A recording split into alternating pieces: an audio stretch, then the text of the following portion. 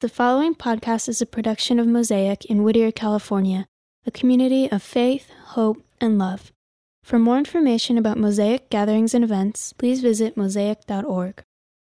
Hey, welcome. We're glad that you're here. Let's go to Matthew chapter 5 as we take a look at the words of Jesus and see what he has to say for us in 2009. So Jesus is Jewish. He's, I guess since my mind always works like a movie, and as I've told Lilia, if she doesn't act right, I write her out of the script and she won't be in my movie anymore. But it's hard for me to read a story or to understand a story, to read scriptures without seeing it as a movie, and it's always letterbox. And so you picture these all these folks who are following this rabbi.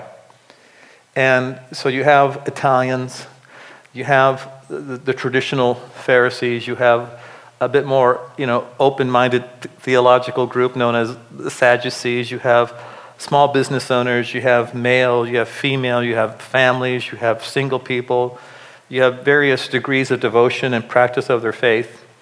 You have the radical ascetic monk, the Essenes. You have folks who are broken and damaged in so many various levels. People who are outside of the community who will not be allowed in. People who were leopards, people who were crippled, people who were prostitutes, perhaps those who have different backgrounds and lifestyles. But for some reason, when Jesus spoke, and this is very early in his work that he's doing here on earth, that somehow when he spoke, that the words made sense of their lives. He seemed to be the negative to their positive. He seemed to match and untie the knots and illuminate their lives. And for once, they heard hope.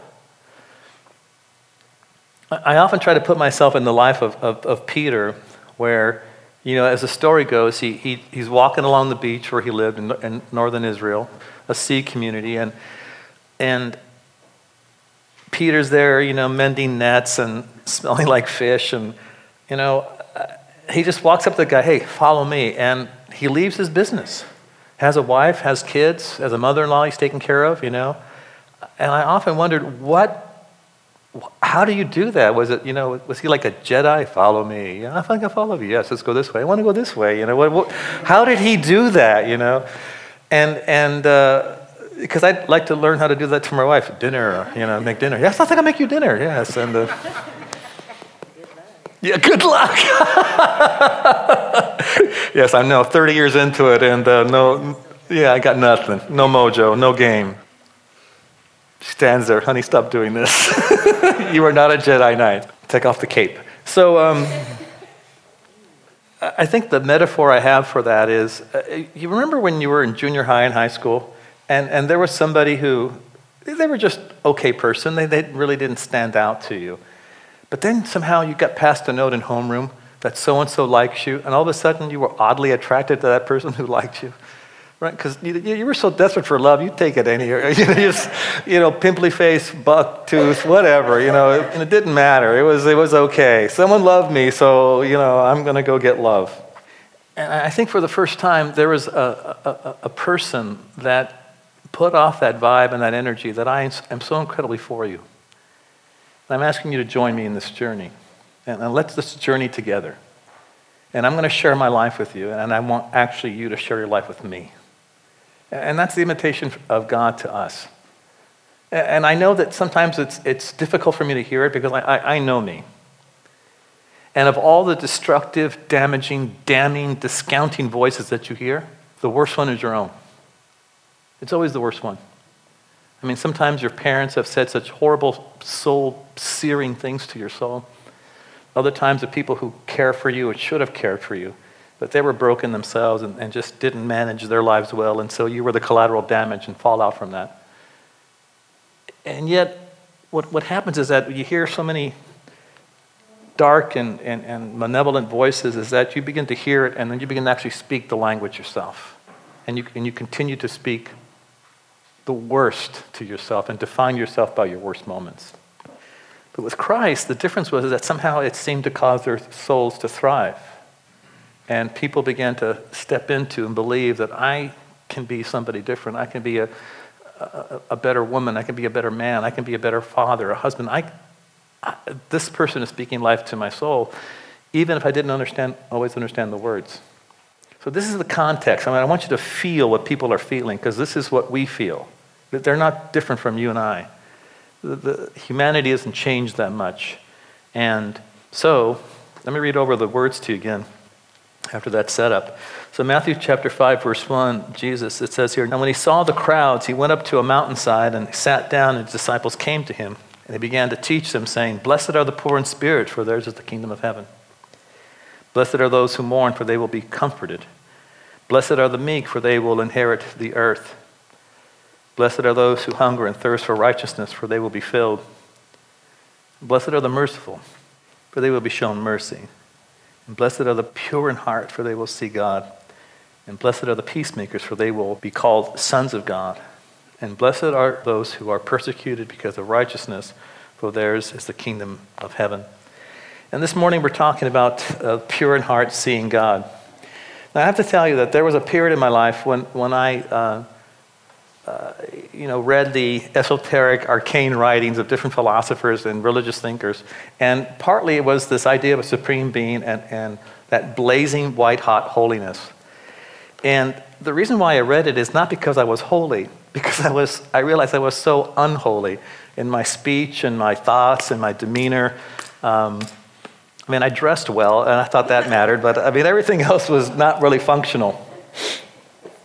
I figured if you can't be good, you might as well look good. And so I came, I was, thinking about this verse and how to process it. And I think maybe at times when we first hear it, we think, oh, I got to stop being naughty and be a good girl and be a good boy. And which, we unconsciously translate that as, I'm no longer going to have fun. I'm going to have to get rid of my cool music. I had to cancel the Netflix. Life will blow as I now know it. I'm going to have to shop at Mervyn's, and they're closed. And so I'm going to have to look bad and smell bad, because I'm going to be pure in heart, And see, I had that unconscious notion in my head that if I'm going to be really a committed, connected follower of Christ, that somehow my life will no longer be fun. And so I think I resisted that for many years because of that notion in my head. I just couldn't get rid of it.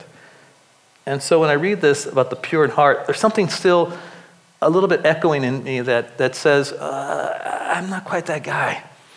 That's for other people, They can be pure. People that I know that, they're just one light bulb away from being Amish. They make their own butter, they don't shave their legs, and they should, and they're just natural people, and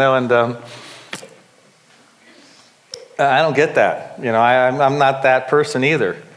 So I'm trying to figure out, well, what is pure in heart talking about? And I realized that I've been actually trying to live up to that and live in that moment, live in that pure in heart lifestyle. And so I think of my own uncontrolled appetites that come out as lust, and I think of my own worry that is my attempts to control. I think of my own depression and despair, which is my walking away from hope. And it began to dawn on me gradually that the pure in heart is actually, what's the positive of being committed to Christ? See, it's not this thing about, I have to stop doing things. It's becoming the person that you can be. I almost think of it as, I'm not a big medicating kind of person. I don't have a high threshold for pain. I'll go see a doctor when I have a splinter, but never a dentist. Not those guys. But I realize that, when you're taking pain medication, and this is my metaphor for my soul, when you're taking pain medication, you're not healing anything, right? You're just stopping the pain.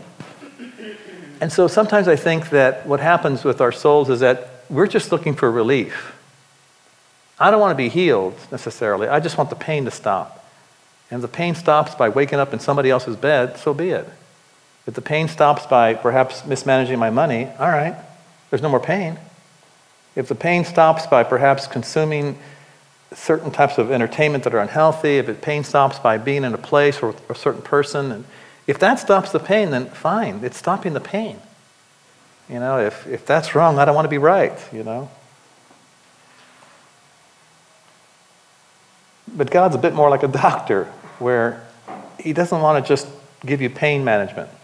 He wants to actually heal, make you whole. And all of a sudden, I recall from the different works and writings that I had exposed myself to in reading, that holiness, the H-O-L-Y word, had a lot to do with the word whole, W-H-O-L-E. Just being put back together, complete. There was an integrity to my character and to my soul. Now, yeah, there's moments that you flip out and the real you comes out, and all that. I love it when people say, I don't know what got into me. Those 3 beers, the Cadillac, and that's what got into you, brother. And so, nothing really got into you. It's what came out of you. That was the issue. And can you mop it up now? And, I always find that funny. People are so shocked about their behavior. And really, we all knew you were weird. I mean, how could you not know that you were that person? But the purity in heart, as the scriptures talk about it, it's not about covering up who you really are. In fact, that is the exact opposite. I mean, in a spiritual community like this and with God, every healthy relationship's got to have a component of transparency and honesty, even if you risk breaking the relationship. I mean, I don't know of any relationship that doesn't have its foundation, if it's healthy, honesty. And I'm just really afraid today, or I'm really hurting today. Hey, I struggled with this today. Whether it's husbands and wives or other types of friendships and relationships, that there's got to be that honesty for it to work, because you can only maintain a mask so long. And with our Father in heaven, he's not asking you to behave and pretend you're somebody you're not. It's not as if he doesn't see who you really are, what you truly struggle with anyways, correct? But we place on him the thing that we do to each other. Let me just pretend to be good. I'll go to church, or I'll do my thing, or I'll, and you're not holy. You're pretending, but you're not holy in the sense of being whole and healed. And so our Father, who does love us incredibly, loves us where we are, no matter where we are, but won't leave us where we are. And sometimes we find that those things and the gimmicks and the things that we did to anesthetize our pain no longer working. Just doesn't allow them to. And there comes a point when you can't anesthetize yourself completely out of pain. Something's got to give. So purity has a lot to do with actually healing the soul and becoming the person that you could be. It's even changing your thoughts and actually making an intentional effort to focus your thoughts on those things that are restorative. My wife will tell you that I'm easily distracted. I mean, I have several conversations going on in my head, and so sometimes I'll just blurt out something. So, that's why I did that. My wife, again, you were in the middle of a conversation that I was not a part of, and which voice was it this time? And sometimes I'll answer the phone and just start talking. Hey, and people have stopped me and say, dude, hello, how are you? Oh, yes, I forgot. Well, it's just I was having the conversation with you before I called you, and now I decided to actually put you in the physical realm of that conversation. And I'm just easily distracted. I'm that guy, a butterfly, hey, and a shiny object, ooh, what is that? And others have said, man, I don't switch gears as quickly as you do, and this, that, and the other. And I think they think of it as some level of intelligence, but it's really a level of just ADD. I mean, I just, 3 seconds. You got 3 seconds. Okay, you're over. And that's it. But, the truth is that there is never anybody that moves ahead forward in their careers and their health or their spiritual health that doesn't put some focused, intentional thought into the process. And we make the mistake of thinking that our spiritual lives just sort of happen by osmosis. If I go and do the right thing, if I carry a big Bible, if I look at the red letters once in a while, I'll become healthy, and just not how it happens. there's an intentional effort into becoming spiritually healthy, just like there's an intentional effort in everything of moving forward. But a lot of purity of heart has a tremendous amount to do with capturing your thought life. Have you ever jotted down, it's embarrassing, it can be really horrible. But have you ever thought of keeping writing a written record of your thoughts? Would you want to put that in writing? Now, I don't mean like, it's so naughty. No, no.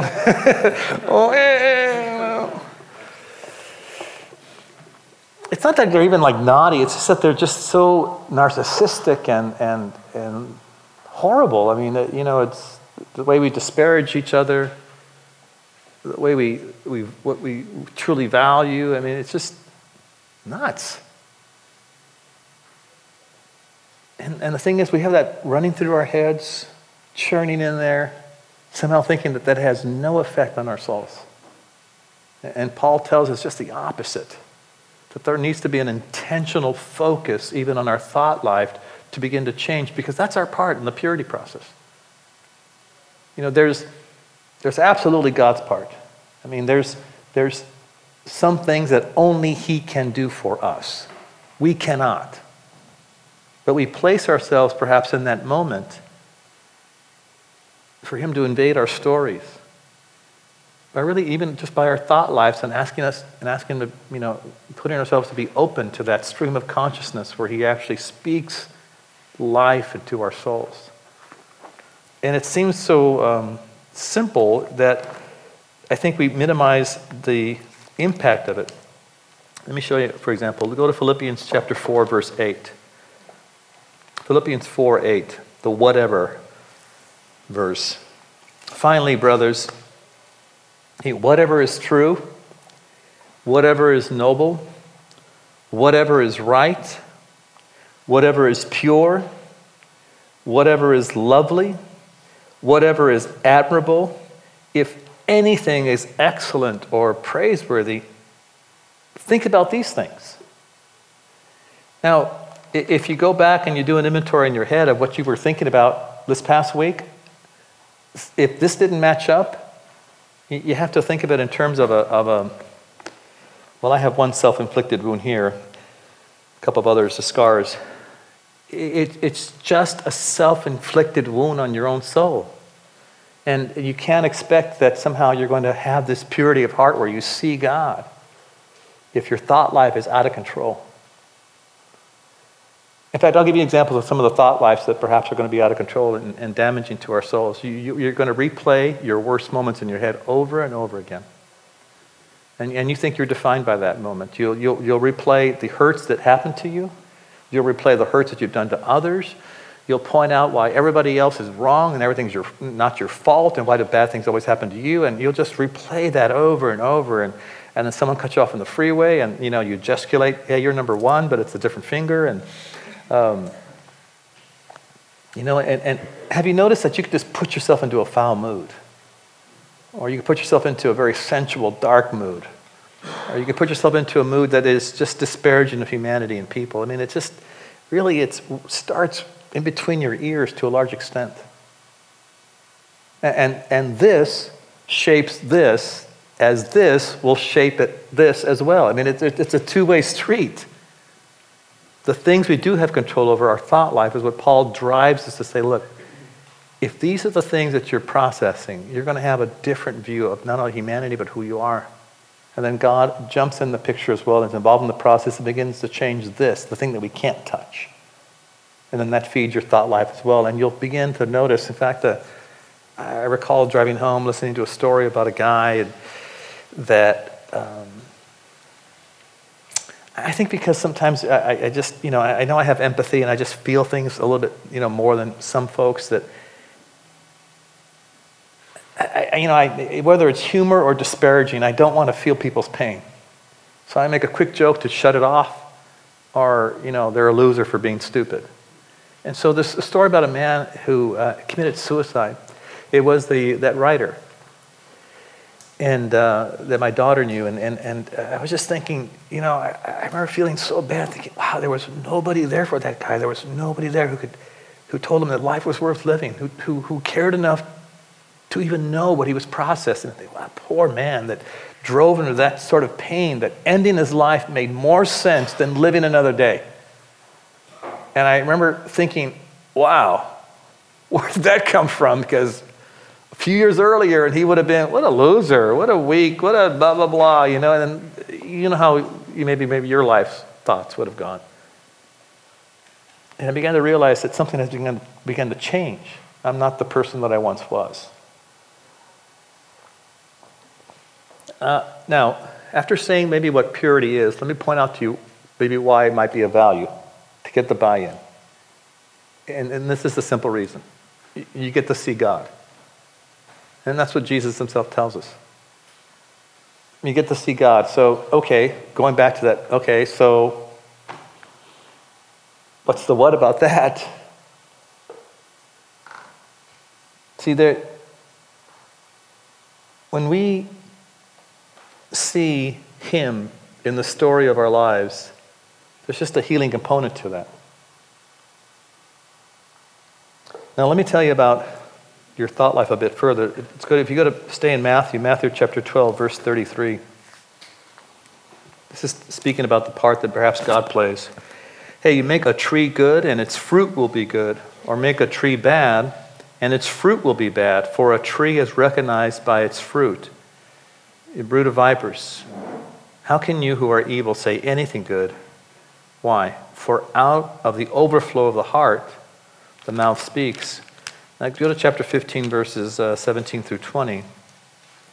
Jesus often taught in what people call parables. They're metaphors, stories. Like, I'm comparing this to a spiritual truth to help you understand it.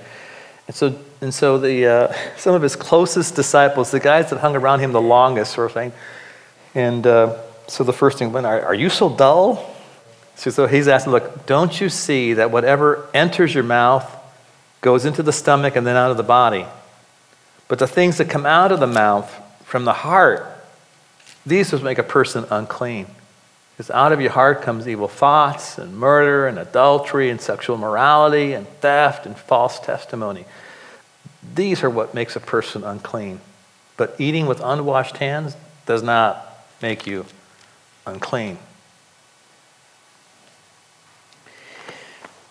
There's just consequences to our thought life that just tune out the spiritual realm. I don't know how you even explain this if you haven't perhaps possibly thought it. See, I don't think we're uncomfortable with the notion that there's evil. I think we get that. In fact, I'm going to do an impromptu survey, okay? Because we're going to make this a dialogue.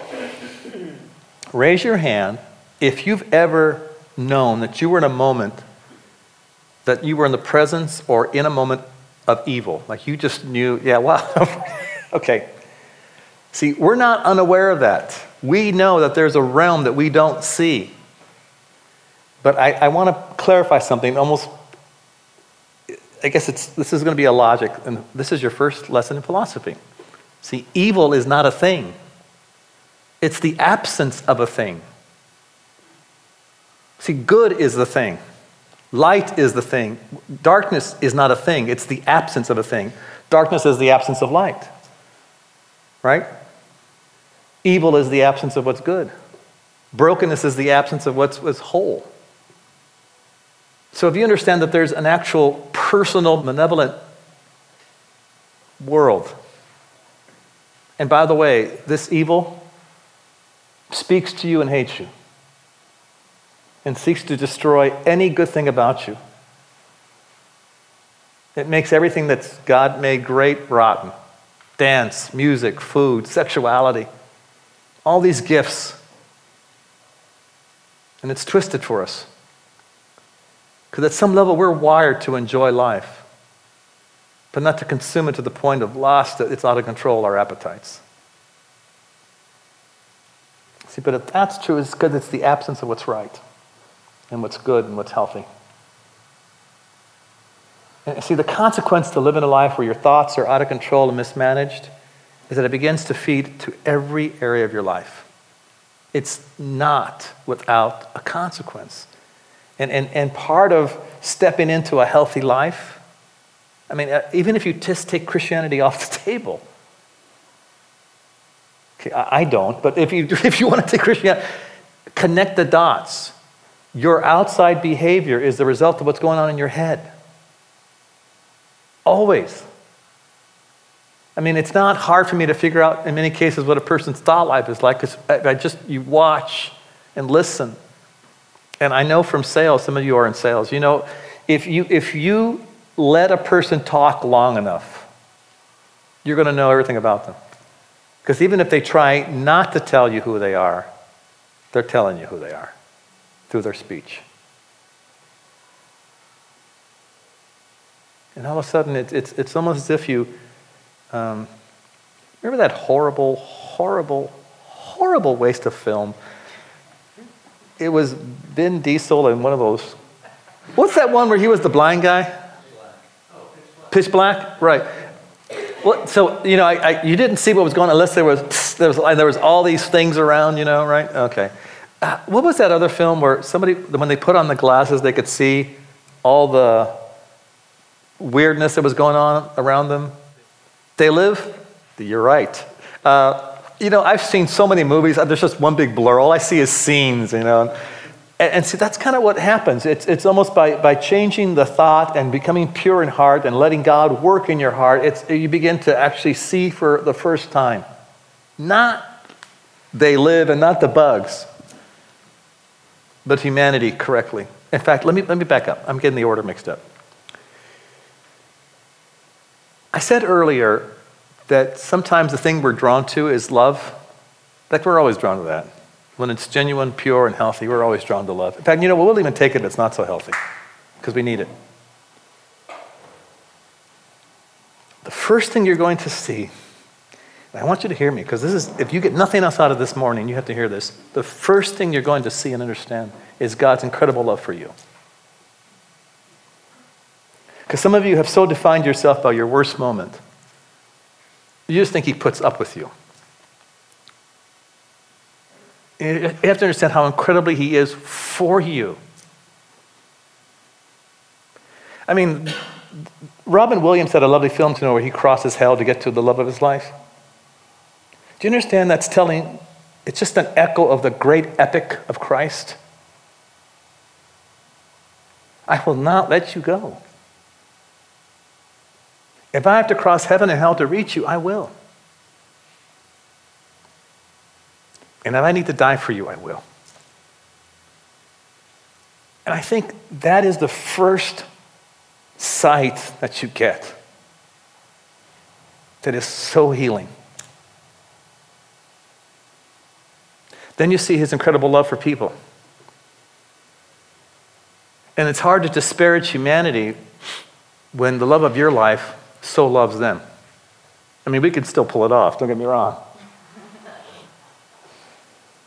But all of a sudden, it comes with a consequence. Then you see him work not only in the lives of others, but in history, your community. You become part of a mystical group of individuals who have stepped into a sacred romance with God. And you begin to know and move in information that you shouldn't even know. You're starting to read what you once called the Bible, and it becomes scriptures to you, a portal into another dimension. It's not just a book. It's an actual portal into another dimension with God himself. And the words make sense. Even if it's in King James, it begins to make sense. And then you begin to see his invitation to you to participate in caring for humanity. Any member of humanity, not just members of Club Jesus, anybody. Anybody. See, you know what's remarkable about the life of Christ is that when he healed and cared for people, he didn't ask them if they were going to join. Do you know that the word conversion, not in the scripture? Convert is once. But you know the word that appears in over and over again to describe the life of Christ, the life of God through Jesus in our realm, is healing. Healing. You know, I find that we so miss the boat that we've created this monstrosity called Christianity.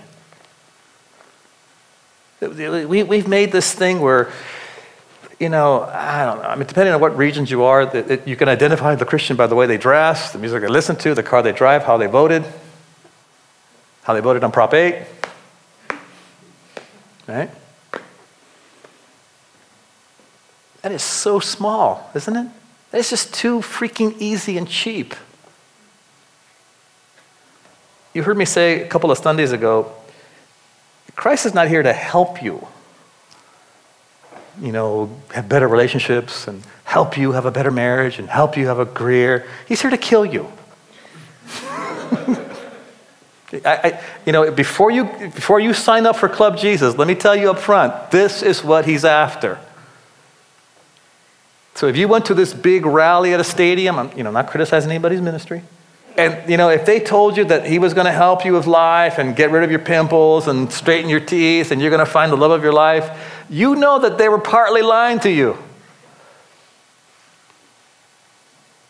See, because he says, look, I went through heaven and hell for you, not just to make you good, but to absolutely heal you and connect you to the God that's my Father. So for you to experience that sort of resurrection life,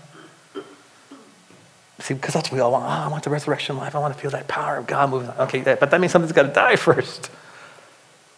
And you know, it hurts. You know, pulling off the scab, being healed, for him to speak directly into that pain, into that moment, and becoming pure in heart.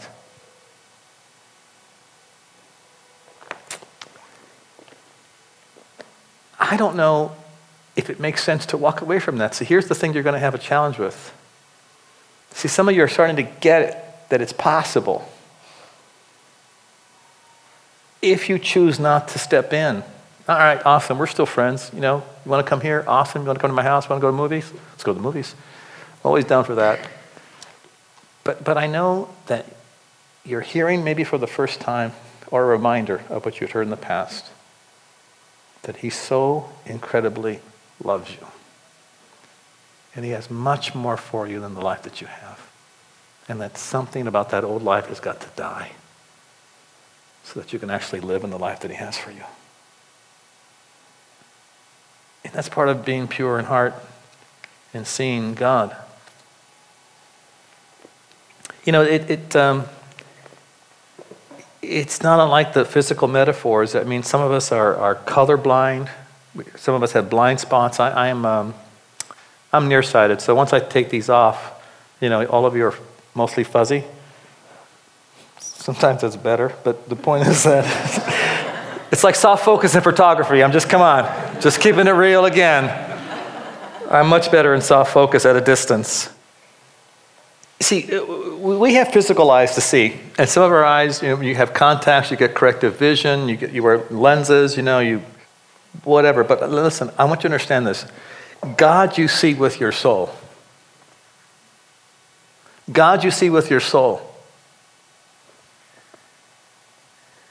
And when the soul is damaged, when it's not pure, the lens is jacked up too. And the funny thing is, no, it's not funny, it's tragic. We think we see clearly.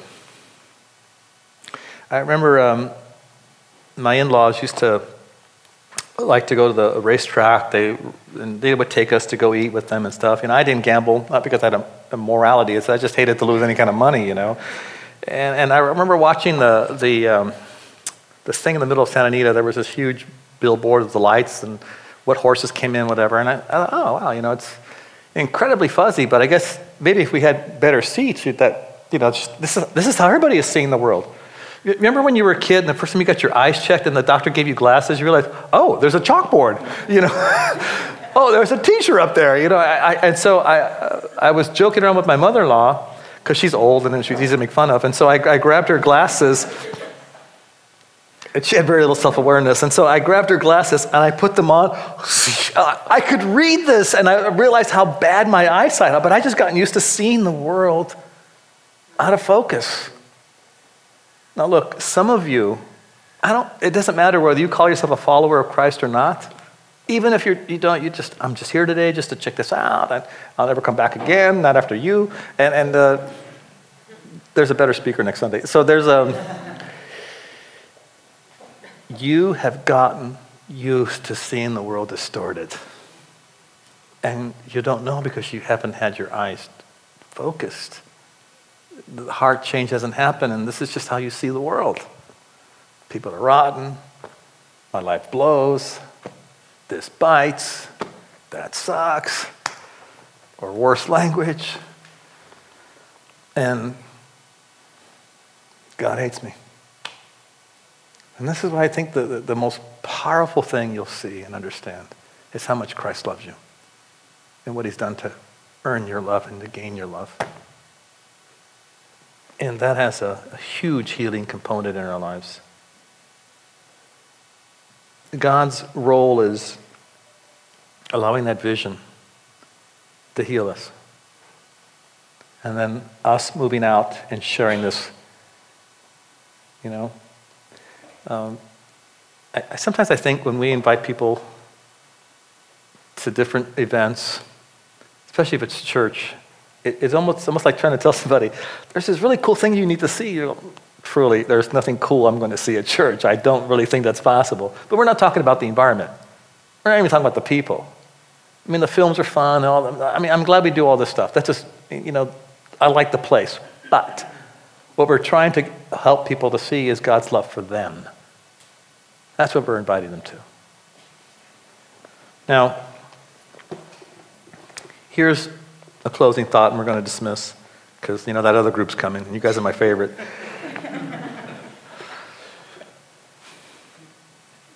See, some of you, without even knowing, you've been speaking to God because he's been speaking to you. You've had visions, you've had images, you've had fuzzy thoughts of what you could possibly do or be. And it's healthy, and it's good. And then because you couldn't sustain it because your heart's not able to process it further, that's never going to happen. Understand, you're not starting a conversation with God this morning. He's been with you in a conversation for your entire life. For your entire life. And he's trying to speak into your life. Whispered it. People who've been praying for you, your friends who you perhaps have invited you. I mean, it's all been his voice to draw you in, to heal you. What would your life be if there was purity in your heart and you could see God? Let me pray with you this morning. Father, thank you so much for restoring my life. And when I pray for all of us, no matter where we are in our journeys, is that you will restore sight. I think of that man who was blind who cried out to you, Christ, Son of David, have mercy on me. And if you are willing, you can give me my sight. And you told him what you're telling us. I am willing. And receive your sight. And so I pray for every man and woman here, no matter what their stories are, that you help them hear your voice. Help them see you and your love for them. Heal us by your love. Clean out what's just been so toxic to our souls. Help us step into that relationship with you. To invite you into our lives, to clean us out. Because we've seen God. It's in your Son's name we pray. Amen. Thank you for listening to this production by Mosaic Whittier, a community of faith, hope, and love. For more information about Mosaic gatherings and events, please visit mosaic.org.